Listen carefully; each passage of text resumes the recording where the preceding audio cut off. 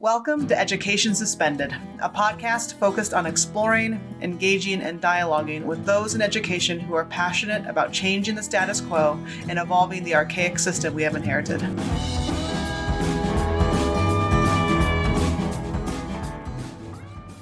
Education Suspended is a production of Intricate Roots Educational Consulting Services. Our editor and production manager is Katie Cuneen.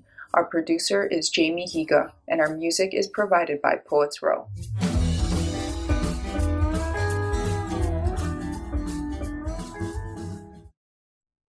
Hey everybody, welcome to Education Suspended, episode 27. I'm Jessica Pfeiffer, one of your co-hosts. Thanks for joining us. Today we sit down and connect with April Prescott, who is from Edmonton, Canada. Steve and I have actually both had the pleasure of training a couple times up in Canada with April, and she's got a lot of great things to share. We kind of go back to this conversation that we've had before about mindfulness and what does that really mean? And I really appreciate this conversation because essentially April comes at it from a lens of, mindfulness is something that we're all born with, right? It's something that we all do. And there's so many important components as it pertains to education, providing us with a contemplative lens, curiosity, its role in play, which I'm really glad we talked about because I realize I'm biased, but I think our kids need a lot more time to play, including our high schoolers. We also begin to understand and unpack the theme that representation matters, right? Especially as we're talking about self-care techniques, mindfulness techniques, that we want to be able to see ourselves in those that are teaching us how to do these practices.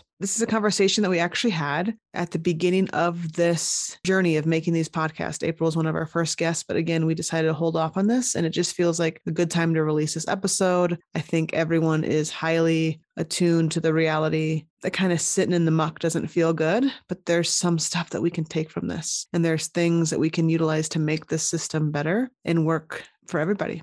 So that being said, everybody, welcome to Education Suspended. Sit back and enjoy our conversation with April Prescott. Hi, April. Welcome to Education Suspended. It's good to see you. Good to see you guys. Steve and I have had the honor of working with April a couple times up in Canada. And so we're like, we got to stay as professional and on task as possible. We're not sure how that's going to go because whenever we're together, we're all over the place. So hopefully this podcast comes together. But thank you for giving us your time. We're excited to talk with you. What do you mean? Yeah. April said she won't even listen if it isn't half chaotic. So she's like, listen, there's got to be some chaos to this. Exactly.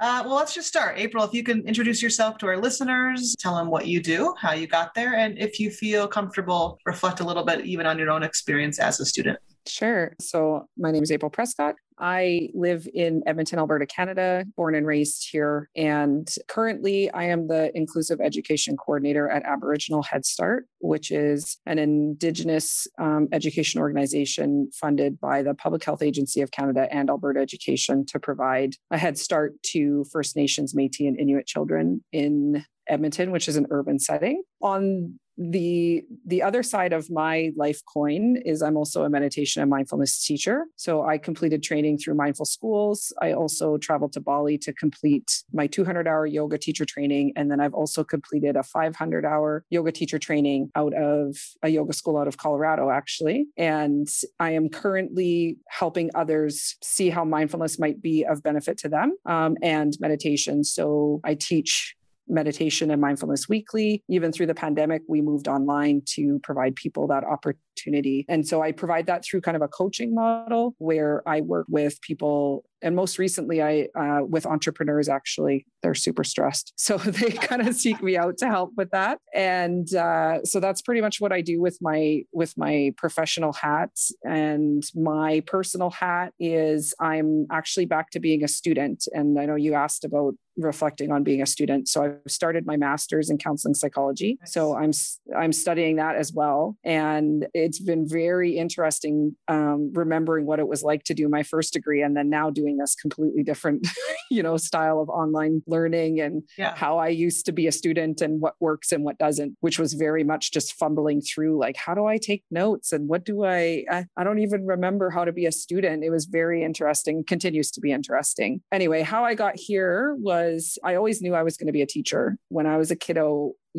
I would be in the basement teaching to my stuffed animals using the dartboard chalkboard as my as my teacher chalkboard. I grew up around some educators. My mom worked in schools as an EA, so it kind of felt really natural, and I was always just drawn to teaching. I had one teacher, Mrs. Scott, and she was really pivotal. She taught both me and my younger sister, and I remember we got to do this like job shadowing day, and so I went and job shadowed her, and she was teaching grade 2, and I was just like, I just know that I want to do this. So I got my Bachelor of Education from University of Alberta, and then started teaching, and I gravitated towards a program here in Edmonton called Connect Society, where they provide early intervention services for children who are affected by hearing loss. So whether they have hearing loss or someone within their family has hearing loss. So I taught there for 10 years. And that's essentially how I met both of you, was because I took my NME training while I was there, because I witnessed a lot of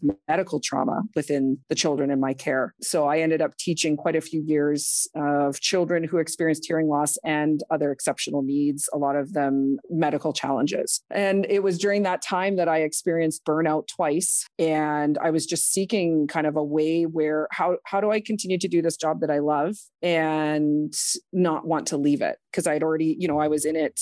I was about 6 years in by that point. Really, really intensive work where, I was helping kids learn how to walk and toilet training, teaching kids how to eat, let alone this is just basic level functioning beyond anything, any kind of academic, school readiness that you would typically do in a preschool program. So I was just kind of searching on the internet one day, and I came across this program called the Summer Institute for Educators at the Greater Good Science Center at UC Berkeley. And it's an actual faculty where they study the science of well-being. And they had a scholarship option. So I applied for the scholarship option and I got it. So I traveled to California for 6 days and I got to study the science of well-being with all of these other educators in this beautiful campus that actually used to be a deaf school. It was like all of the, this whole serendipity, it was amazing. It was during my time there. So at the time there, it was 6 days and each half day was focused on a different area of research. So for example, one of the days was the research of awe. So what makes us go into this wow, life is bigger than us kind of thinking, which I love. That's one of my favorite practices. And so one of the days was focused on meditation, specifically mindfulness meditation. And that's where I met my current meditation teachers, Chris and Megan. They used to own mindful schools out of California. So when I left there, I was like, oh my word, I need more of this in my life. I liked that it was based in evidence. Also, it wasn't kind of stuck up in the woo woo. And there's lots of good stuff that comes out of the woo woo. But to start in being an educator and bringing it back to my job, I just wanted to have that kind of basis within research. So I came back and I signed up for the Mindful Schools Mindful Education Program, which is a year-long, very intensive program where you learn how to teach mindfulness to children and adults. It all kind of wrapped itself together to be this really solid foundation from which I could continue to teach. I did end up moving into admin. So I'm in admin now, which was the best decision for my mental health, but then also continuing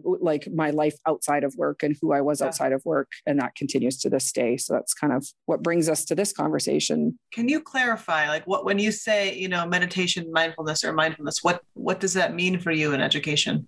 So I think it's important to define both first. And my training comes from a secular version. So because it was created to be safe for schools, they recognized that they had to peel away any kind of lingering, say, a religious practice, for example. They really wanted to make the language and the practices accessible to everybody. So it didn't matter, how you entered into the practice and what beliefs systems that you came into it with. So it makes it pretty safe. So mindfulness is kind of this umbrella term that we use for practicing present moment awareness without judgment, hopefully with some compassion. And you do it over and over and over again. And that's what makes it a practice. And it's just returning back to the present moment. So it's really an awareness practice, which is rooted in self-awareness, because we can have awareness that always faces outward. Most of us are pretty good at that, but it's actually the turning inward. So that's self-awareness practice. Meditation is a practice that can help us become more aware. And it was really through my trauma-informed practice where I recognized that meditation is not for everybody at all times, because sometimes it can actually be harmful to really turn inward and look at yourself depending on your situation. So I really find that when I took these practices back into school, because I started my trauma-informed journey before the mindfulness journey, so it really informed my practice of just like, okay, because I think a lot of people leave some of these trainings and they're like, this is a magical thing. Like if we just go into schools and we just teach kids mindfulness, sometimes it's almost like, let's beat them over the head with it. Like let's make kids more mindful and let's teach kids how to meditate and let's employ yoga teachers in the schools. All of that would be great, as long as it's passed through this lens of like appropriateness. And it's not always appropriate. Like I work with some clients, even as adults, where they're like, I want to learn how to meditate. And once I kind of do a bit of an interview process. And I'm like, actually, I don't think it's appropriate for you right now, because it can be more harmful if you don't have a support system. And so I also think that mindfulness in schools can be a really good way to help further build any community that already exists and or build a new community where we really talk about a community of practice for those of us that I practice with. I think it's really important to be able to have that support network, because what happens during mindfulness and or meditation is you are choosing to pay attention to whatever comes to the surface. You don't get to choose that. So whatever comes to the surface and it's rising up in you. And then there's this emotional wave where you're just like, what do I do with this? And if you're not held within some form of a community, whether that's one-on-one, whether that's in a group, whether that's in a classroom where people are informed about this happening, then you're left with this huge wave of emotion and you don't know what to do with it. So that's also I always kind of pump the brakes on that, where everyone's like, this is great, let's throw it at every school. And I'm like, maybe not. Like, I think that there's a process. And I also think that when it comes to mindfulness in schools, there's a lot of great programs out there, but unfortunately, there's a lot of programs that think they're great because they can hammer a weekend training of mindfulness into teachers and then they send them off. And I always remember this quote from Marianne Williamson, where she's like, when you're doing the work of mindfulness or meditation, you have a person's psyche in your hands.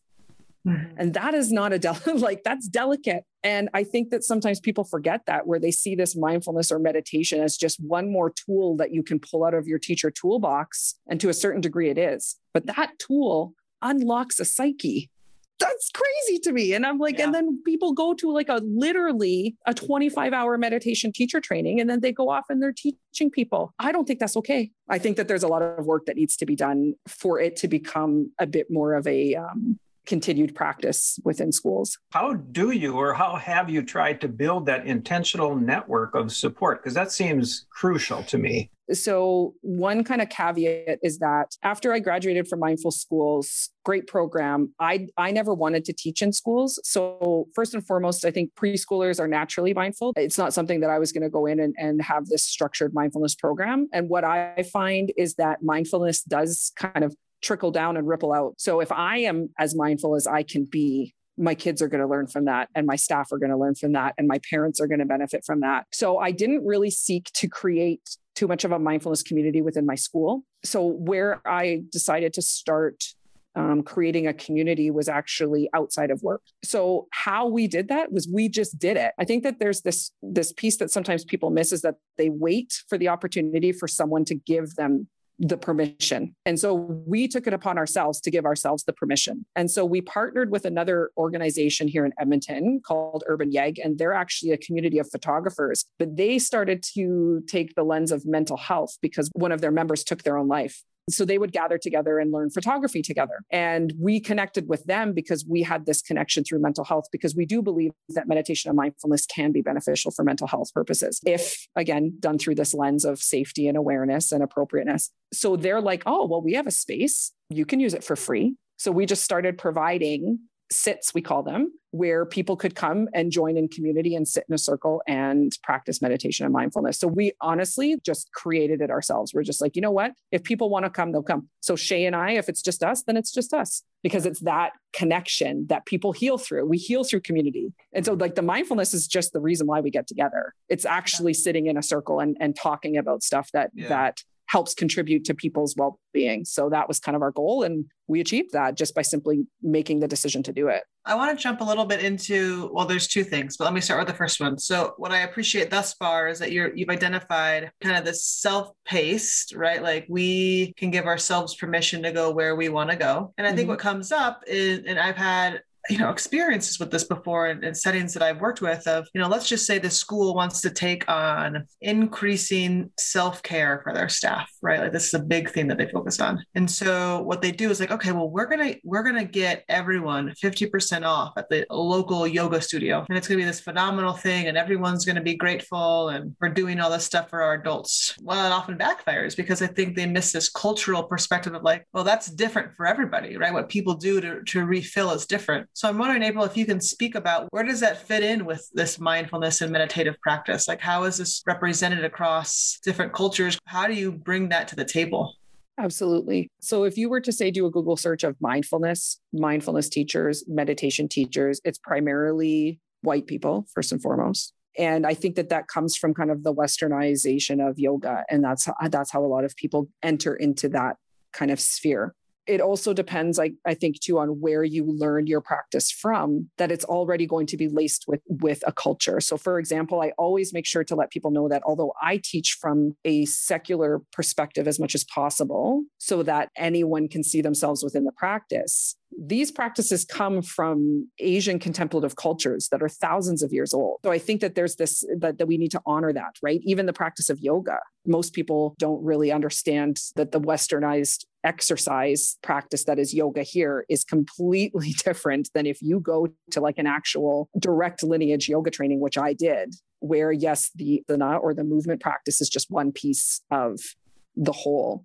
You go to a yoga practice, and mine, we sing kirtan, which is this traditional singing and chanting. And most people, you would never be able to do that in a school, especially in the United States, because there's this link to Hinduism, there's this link to religion. So when we look at the cultures from which these contemplative practices come from, that can be scary to an administration, right? They're thinking, oh, this is based in religion. I think from my own perspective, people have asked me why I didn't start teaching mindfulness at Aboriginal Head Start. And I said, well, because Indigenous people already have mindfulness practices built into their culture. They don't need the white savior, so to speak, to come in and teach them how to meditate. If you've ever done a smudging practice, that is meditation. That is prayer. Doing a round dance is prayer. Doing any kind of dance is prayer. And so where I am, I'm on Treaty 6 territory here in Edmonton. And so the primary Indigenous cultures here are Cree and Métis. So who am I to come in and instill my beliefs and values that I also learned from another culture,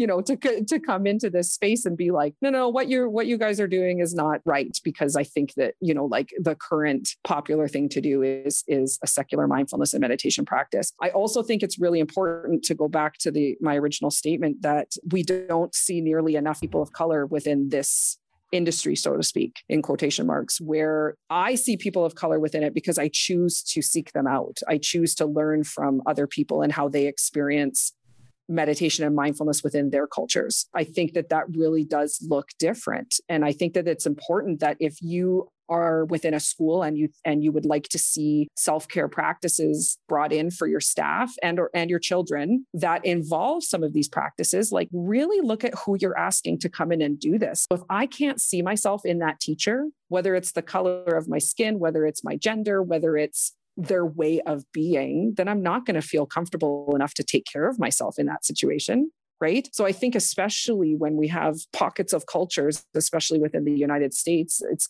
somewhat similar in that way here too in Canada, where I want to see myself in that self-care practitioner, whoever they are. And I think that's especially important for children, that, there needs to be this direct link to culture, or else it's not going to fly anyway. It's not going to work.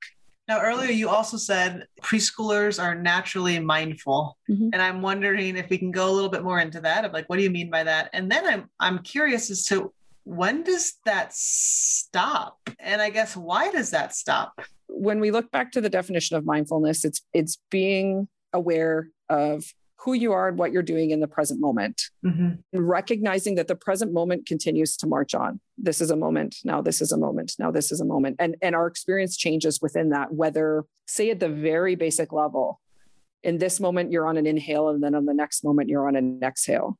On this moment, your elbow gets itchy, and then the next moment, it's no longer itchy. In an adult form of mindfulness, that's how we can look at it at the moment to moment level. If you could put yourself into the mind of a preschooler and just become the observer, what are you going to see? And you're going to see a child who is pretty much solely focused from an ego-based perspective of getting their needs met. So we know that the job of a child is just to get their needs met, most often through the help of an adult. Even if the help of the adult, when we look at kind of attachment theory, is just being there as a safe island to travel away from and to come back to. So my awareness, and this is for, a typically developing child, because it also changes, right? When we add in layers of developmental challenges, trauma, that kind of thing, right? So just like a typically developing child with an okay enough, a good enough raising, because we know that good enough is good enough when it comes to raising children. What are they aware of in the present moment? They're aware of everything and nothing. And that really is that contemplative lens of like the non-duality of like, it is everything and it is nothing. There is so much to pay attention to. And then there's also this nothingness. And really a child's job is to play. And so if you as an adult have the capacity to think back to the last time that you were maybe in a flow state, you were just overjoyed in like just being truly, truly playful, it is absolutely impossible to time travel. And when we observe the mind within a mindfulness or meditation practice, really what we're observing is thought. And the practice of thought most often exists either in the future. So that's future planning. Anxiety exists in the future, right? We're worried about something that has not happened yet. We create things to be worried about. So that doesn't even exist. That also is just a rabbit hole in itself. And then we also time travel into the past of like shoulds or, oh, I shouldn't have done that. Or what if something were different, like living in the what ifs. Very, very rarely, unless a child has had kind of something happen, do they exist there. They're right here in the moment of like, Mom, I need a poop, right? Or like, and that is just like this present moment body awareness of like, I have that sensation. It means poop. Or like, that's mine. Right now, all I want in this world is this toy because it's mine. Or all I want to do is slide down that hill one more time because I just know that it makes me feel good. And I think that I would say, I mean, I haven't looked into enough of like where we start to lose that. But I'm even noticing it in like my 4-year-old niece. I think some of it because childhood has really changed, where there's many more societal pressures and maybe conditioning that is infiltrating the childhood mind earlier. Like their environmental influences are just different. I don't think that they're necessarily bad. They're just different. So when do we start losing that little bit of present moment awareness all the time? I don't think I can give you an answer on that, but I think that that's a really interesting place to start looking, because maybe that's where we start teaching, no, come back to this play, come back to this presence, I guess. Maybe some benefits of mindful practices in school. So you talked about increasing our ability to kind of contemplate just the moment. My daughter Quinn, she's in the midst of starting to model a mirror in her play. So she's got this little baby doll. She takes the baby, and she just rocks it, right? So she's just contemplating, what does this mean for her? And then you also said this word play. So two things that I believe are vitally important in the learning environment. But what is the connection between, being able to contemplate and play, and how can mindfulness help with that? I think it's always interesting when you start to talk to adults about play and what their actual concept is of it. It fascinates me because instantly adults think that they need to be in control of it. So I think overarchingly, the benefit of mindfulness is your operating system becomes in the present moment more often. I'm someone who's been practicing this for over 5 years, and I still suck at it in that, I still suffer like every other human being. I'm in the process of moving right now, and it has fed my anxiety monster quite a bit. And so having a mindfulness practice allows me to reach into that toolbox and appropriately address my concerns from a place of present moment awareness, in that I know rationally that I cannot be anxious if I'm paying attention to the present moment.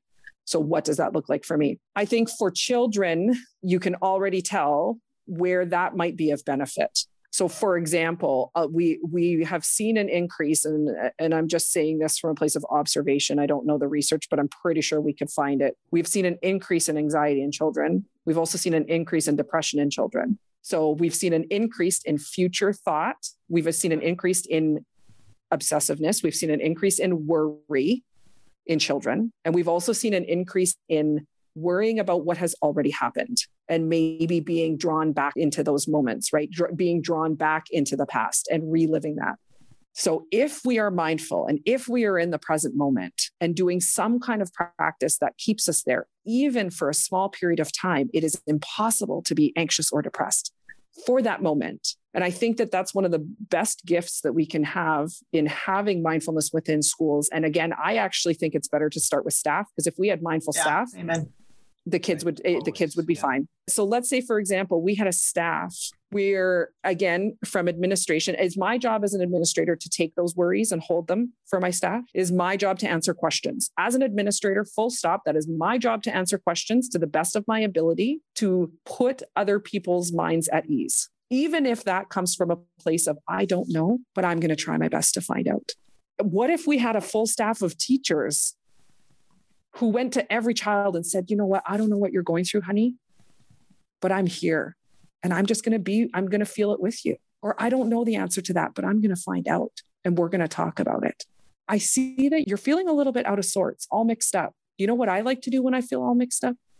And then that's when we start instituting some of these practices that we know, also based in research, to bring someone into the present moment, activate those systems that just bring a system back down so that we have access to all of our really smart thinking brains, where then we can contemplate. Because that's the thing. Yes, meditation and mindfulness involves contemplation, but that's just a fancy word for thinking about stuff. We can't think if we're dysregulated, or if we do, those thoughts are typically in the past or in the future. So meditation as a practice is often not really all that calming. If you really think about it, I never use it as a calming practice. I use it as a way to observe how dysregulated I am, which is, again, the safety thing. That's why I don't think it's safe for everybody. But if you get to the point where that might be safe, where, say, for example, you've got a kid that's really going through something, and your relationship is safe enough where you can hold that container for that kid and you can be like, okay, you know what?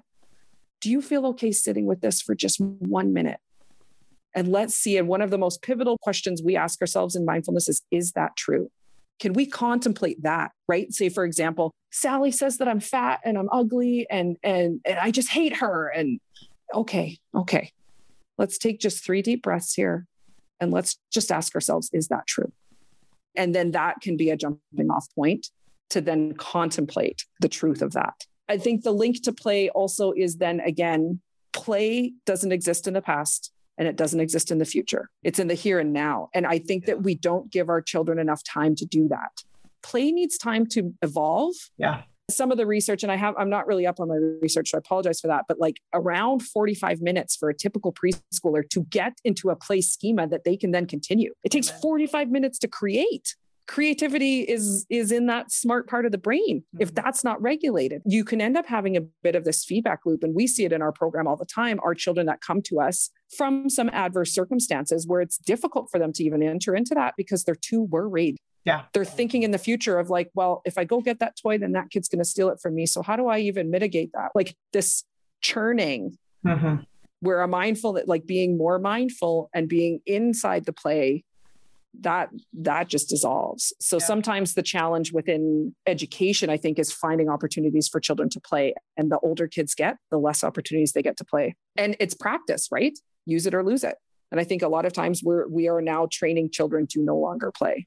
It's funny watching myself with Quinn. She's in this state and I'm even kind of just sitting in my own thing of like, how do I play with this little kid, right? Like I haven't truly just played in a long time. So it's just interesting to think about. And the other word that's coming up for me, April, when you say contemplate, is curious. We actually talk quite a bit about how curiosity is that really first ingredient that is needed to be able to learn. I think it's interesting that they're somewhat interchangeable to some degree, right? Yeah. And within contemplative practice, I love that you brought that up. So we like to talk from the place of beginner's mind. Again, if you're curious, you're in the present moment. Yeah. You're thinking about what is, and then you can then future plan from that. But the future planning that is bred from curiosity is typically of a positive, it has a positive tone to it, right? I'm really curious about this. And even if, and this is what I love, again, when it's safe to do so, when you can go inward within a meditation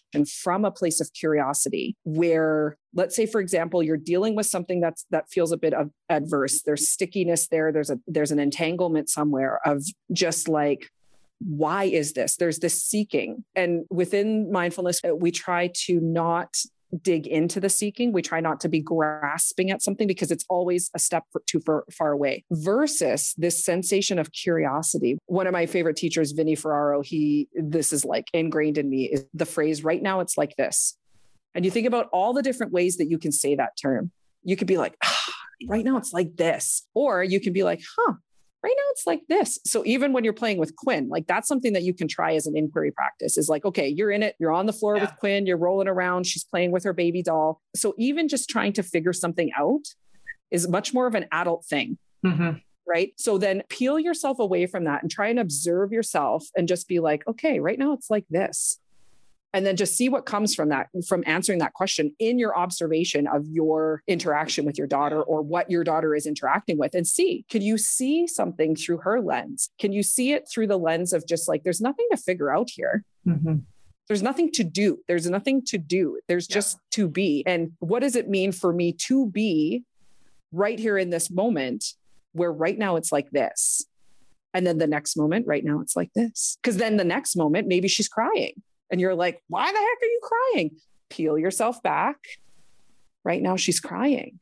There's nothing to figure out here. I already know what's happening. Yeah. Oh, I need to figure out why she's crying. No, you don't. Because the next moment is going to show itself, because you're then going to offer her bottle, or you're going to pick her up, or she's going to point at something, right? So I love that, like, it builds in this pause of just like curiosity. What if I could be curious about my anxiety? What if I can be curious about my depression? What if I could be curious about my trauma background? It fully changes the lens in which you can see yourself in the world. Well, what if I could be curious about learning, Seems like curious. There's a little future mixed in that word. Yeah. And there is, we're ready for some future. Yeah. And there is that forward lean, but it just tends to be a bit more positive. There's nothing wrong with thinking of the future. There's nothing wrong with planning. We need to do that, or else we wouldn't get anywhere. It's this tipping point of when that becomes maladaptive. It's a tipping point where it then becomes overwhelming. Yeah. Planning shouldn't be overwhelming. It should, like, right before we did this, I did a mindfulness practice of, here is my to-do list of things that I need to think about in the future, but that's later. And I can physically put it down so that I can be present here, so that my mind doesn't wander over here of like, well, you need to worry about this. It's just like, no, I have nothing to worry about in this moment. I can write my worries down, because this still exists. As soon as we hang up, this is my list of what I need to do when we're done. So that's a mindfulness practice of just like, I'm going to physically put it down over there so that I can come back here, and I can pick it up at any point in time, but I can still be curious about why I need to do this in the first place. Essentially, you were insinuating, right? If we can create mindful teachers, mindful admin, mindful systems, in turn, the kids will become more mindful, right? We'll create that safe space. I'm curious as to, what does that look like? You've been a teacher. You are an administrator right now. It seems like sometimes it's almost impossible for us to step back and create this environment. I mean, what comes up for you? The first emotion that comes up to me is frustration. I think that we're all currently frustrated because those of us who choose to look deeper within this construct that is education, and if you choose to really go down that rabbit hole of like, what does it mean to educate a child? I think that we've really gotten off the path. In my experience of working within the Indigenous population, I mean, and I know that you guys have experience working within Indigenous populations as well, where it's like, they know what they're doing. And we've gotten so far away from that. And when we look at kind of the purpose of education is still to kind of churn out little workers. So of course you're going to take away the things that might not necessarily feed into that system. And I think that the problem with mindfulness is it kind of forces you to wake up a little bit. And I think, unfortunately, and this might be a political statement, that we live in a society right now, this westernized society, that doesn't want us to wake up, because then we become more informed. Like, if you really think about it, like, if I'm more informed about myself, it all starts with the self. We have to be selfish in order to be selfless. If I'm starting to wake up to myself of like how society and how my conditioning is affecting me, that doesn't bode well for other constructs like possibly education. And that's actually why I got out of teaching, to be completely honest. I had a situation where what I know to be true, where children learn through play, and that was not being allowed. And that's true for like all children. even looking at high schoolers, right? Even looking as an adult, like I learned best through experiential play. So where mindfulness, I think, can play a role is that if we have a staff of adults who are aware that their behavior affects others, and if they can have more awareness of how they're showing up in the present moment, to use one of our trauma-informed terms of state-dependent functioning, is so important to education, and we don't ever talk about it. Can you think about how much it would change the game if simply people came into the school, into the classroom, and the teacher was like, hey guys, can we have a meeting? And everyone gathers in a circle in the Indigenous tradition where everyone is equal. And the teacher says, you know what, guys, something that might seem benign. My dog died yesterday and I am heartbroken. Like that would shut a whole class down. And the kids would be in the present moment right there. And how many other kids could then be like, oh, I cried when my dog died, or I don't have a dog, or like that is actually mindfulness. Vulnerability in these small appropriate doses, and then also sharing from this place of just like, this is how I'm feeling and this is how I'm working through it. Can everyone just sit with me in this for a moment and take a few deep breaths? Versus what kind of has been happening is like this weekend training, and then we come in and we do a morning check-in, and then we, like, oh, everybody, let's get our 2 minutes of mindfulness in here. Let's do this random assigned strategy. I don't think it can be strategic. Yeah. And if you really think about it, like strategy in itself, strategic planning, like it never ends up to what the plan is. And if we try and strategically plan mindfulness in schools, I really don't see it working. It has to be natural, and it has to come from the top. It has to come from leadership of just like, as a leader, I am choosing to be more mindful, and this is how it's going to look for me. And just make it an open invitation. Also, what I've found is people need permission, because we're built into a society where we feel we need to ask permission to do anything. It's ingrained in us. It's conditioned. So start giving people permission to be mindful. Those of us who feel confident enough to do that, give them the permission by just simply doing it. And that's actually what I did in my old program. So when I came back from my yoga and my mindfulness training, I said, hey guys, you know what? I'm going to stay after school on, I think we did it on Thursdays. I'm going to stay after school on Thursdays, and I'm going to do some yoga. And then I also started doing Friday mornings. We didn't have kids on Fridays. So I also started teaching meditation on Friday mornings. And I said, my door's open. Come if you want. I'm going to do it. And guess what? People showed up because I gave them the permission to show up. I created this container in which they could come and feel safe to try this. That was it. That's all I needed to do. So I think we try and strategize it too much. We try and worry about the money too much. We try and worry about like everything has to align. It has to be in a spreadsheet. It has to be approved. One of my last meditation classes, they were talking about trial and error. That's all life is. And there's no bad decisions. There's just ones that you learn from and ones that feel good. What if teachers and what if administrators just started making these decisions? Just like, hey, I listened to this podcast and this woman was talking about mindfulness and meditation. What if we started just doing some guided meditations before staff meeting? Let's just see how that lands. Yeah. Here's the permission. If you don't want to do it, just sit in silence, look on your phone. No one's going to care. Baby steps, I think, would then do worlds of wonder instead of people thinking that they have to institute this whole big program in order for it to work. It's scary, April, right? I think what comes up for me is for an admin to do this, to some degree, there is probably this fear of the unknown. Which makes me want to ask how we can use kind of neuroscience a little bit to take some of the stigma away that this is just about a religious practice. Yeah, the neuroscience, even like the physiology of what happens in the body when we actively, with intention and purpose, do some of these practices can really help reduce that stigma and reduce that fear. Fear alone is very interesting to me. I think that often what we're afraid of is something that we've created in our own minds, or it's based on like one other instance where this happens. And I know that especially true, I think, in the United States, and some of how some of your stuff is set up there, leaning on the science can really help, where you don't even have to mention the words mindfulness or meditation, and you can still do some of these practices in a safe way. And again, I truly believe in the karma of my actions. I'm not willing to lie to anybody in order to get them to meditate. That's like the complete opposite.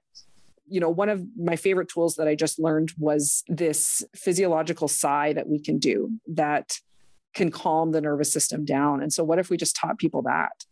Because in order to do it, you kind of have to be in the present moment and aware of your breath. And in meditation, that's one of the primary anchors is your breath.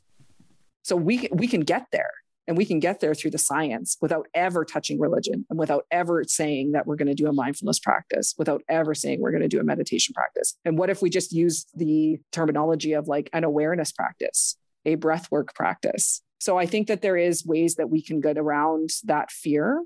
And then I also, again, coming back to this being a self-awareness practice, is just sitting with that fear as an administrator. What am I truly afraid of? Am I afraid of someone saying no to my idea? Am I afraid that maybe I'm going to try this and I'm not going to be good enough at it? Am I afraid that I am going to receive some kind of backlash? And am I prepared for that? Even just the concept of being afraid of starting these practices in your schools can be an area where you can contemplate and you can do these inquiry practices, because doing that, you might actually come up with the answer. And a lot of the answers lie in what we think society is going to say or do. And a lot of that ends up not being true in the end. I want to speak to all the adults, right, that listen to this podcast. So are there two things that maybe you could give the adults to say, hey, why don't you just try these two things? Very tangible. And then for specifically those that are listening that then work with others, whether they work with the adults or they work with the kids, are there two things that you can give them? Say, hey, try this with your students, or hey, try this with your teachers. And I realize I'm putting you on the spot and you're like, oh, this is. Yeah, I'm thinking, I was just like, only two. I think the biggest thing to remember is that Western society, it kind of starts with the medical model, is that we think that the mind and or like the brain, the head is separate from the body. As soon as we start recognizing that we are one system, that can really be beneficial. Because a lot of what we deal with in education, when we look at this from like a mental health and behavioral perspective, is the mind, this construct that we say that we call the mind. It's the mind's job to think.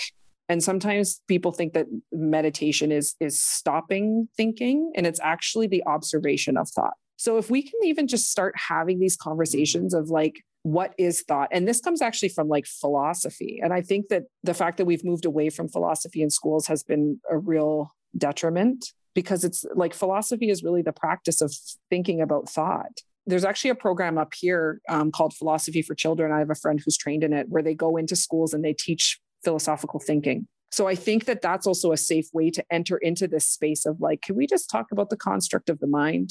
I love this question of like, how did the brain know to name itself the brain? Like that just stops me right there of just like, how does that happen? If we start teaching children and adults the process of thought, the practice of just looking at your thoughts, just sit back and as though your thoughts were on a movie screen. What would you be watching? Where does that thought come from? I'll give you an example. I'm moving currently, and in choosing to do my master's at 41 years old, I'm actually choosing to move back in with my parents, because then I don't have to go into debt in order to pay for my school. The amount of personal suffering that I imposed on myself, worrying about what other people would think about me moving in with my parents, was fascinating. And every single person I spoke to about it, whether it was a close friend or a stranger, all said the same thing. That sounds like an amazing choice. That sounds like the right choice for you. Your parents are going to be so happy to have you home, even if it's temporary. You're going to be able to graduate and have no debt.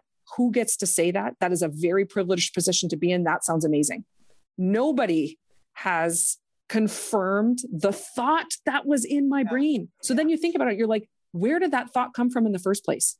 That is a very deep rabbit hole. Where did that thought come from? So then you can apply that to anything. So number one practice for anybody is start looking at your thoughts. Just look at them. You don't have to go any further than that. Just look at your thoughts. And then the second practice, I would say, where that then connects the brain and body, is when you're observing your thoughts, how does it feel in the body to observe your thoughts? And when I work with clients, when I often ask them, how does that feel? They instantly go back up into the cognitive, into the language centers, and they have this whole story about it instead of like, no. How does it feel in your body?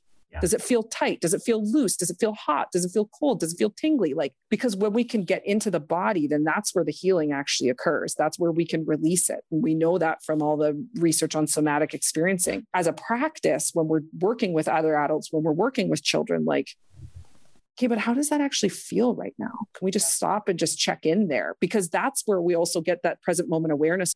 I don't feel like this all the time. It's a moment to moment. We know that emotions kind of last anywhere from 30 seconds to maybe a couple minutes. They can be re-triggered, but they don't last forever. Really quick, the third thing that I would say for people is something that I just recently learned that is amazing. So Dr. Andrew Huberman, and he's a neuroscientist out of Stanford. He's started a podcast on YouTube. So you can just search him. I highly recommend watching his stuff. And he's introduced what I like to call the double inhale. I can't remember what he calls it, but it invokes a sigh. So Jessica, you'll see this in your daughter where she gets really, really upset. And then when she's kind of towards the end of it, where they kind of do this shuddery inhale. We've all seen that. And we've done it too. Like when you're really sobbing and you're getting to the end of it, that's actually a natural break to the system. And we could replicate it. And so it's simply a double inhale. We can do it here right now. So you just inhale normally through the nose. And then you inhale a little bit more. And then you exhale through the nose or the mouth. And you just want your exhale to be longer than your inhale. That's it. Slows the heart rate down, increases vagal tone. Even just doing 2 of those breaths of a double inhale and an exhale physiologically slows the system down and gets you back on track. And it's actually been researched that it does it faster than any other kind of breath work that we've researched so far. So teach your kids how to do that. Teach your staff how to do that. Before you even started a staff meeting, what if everyone just did that? Calm down the whole room, even in a Zoom room. And there's no religion attached to that. That's just pure science. So Science. You were just saying, like, how does it feel? But I'm in positions regularly in school that I'm consulting on a student. And I think we forget kind of the scaffolding that is being able to identify how you feel. And sometimes they skip the most important pieces, like the physical sensation. We skip all of this connection to the body. We're like, well, what are you going to do? What are the coping skills? So when your teacher says this, well, you can't throw the chair across the room. So what are you going to do different? It's like, we're putting the cart way before this horse because they don't even know what this physical sensation means. So I appreciate that. Like, we have to connect the mind and the body and function as one system. And I think it combines kind of the top-down approach of labeling. So that's what we're doing there is we're noting. Yeah. I feel sad is a noting practice in meditation, and it's top-down. But then it combines it with the bottom up of like, okay, but what's the visceral feeling? And you don't have to put a word to it. You just have to be aware of this is how it feels to be in my body right now when I'm experiencing this emotion that I can label with a word. Thank you. I was so in this moment. I'm not even joking. I looked at the time and I was like, oh my gosh, we're at 50 minutes already. I did not do my job today as timekeeper. Yeah. April's like, my job here is done. My job here is done. Yeah, see, I did my job. You said, sorry, really quick, or we can cut this out either way. No, this is great. You mentioned, and it was a huge light bulb moment for me of how we're so strategic in planning like mindfulness activities. And it's so counterintuitive with what everything you just said, because planning is future oriented. And so we're taking away that, like, let's be in this moment, let's be present. And okay, this moment is here. We're going to address this right now. But no, we're so focused on like, no, we have to plan for this. Next Thursday, we'll do our mindfulness for 20 minutes. It doesn't make sense with everything that you just explained. Yeah. And everything can be mindful. So what comes to mind when you say that is this Buddhist concept of sweeping the garden. If you would to like parallel our current lives with, say, a monk, everything they do is mindful. Sweeping the garden is just something that gets done, but you have the choice to show up in that mindfully. And so there's nothing strategic about it. If we're too strategic about it, then it loses all its magic. Yes. But if we start dropping in these like little seeds of like, here, try this, of just like, hey, can we just pause for a minute and just like recognize what happened right there? Can we just notice? Like, this is just a noticing practice. All we're doing is noticing. If you're strategic about it, then it's almost like you have to plan what you're going to notice. And that just completely defeats the purpose. Yeah. April, thank you for joining us today. You're welcome. You've gifted us so much. And thank you for doing the good work and changing the system.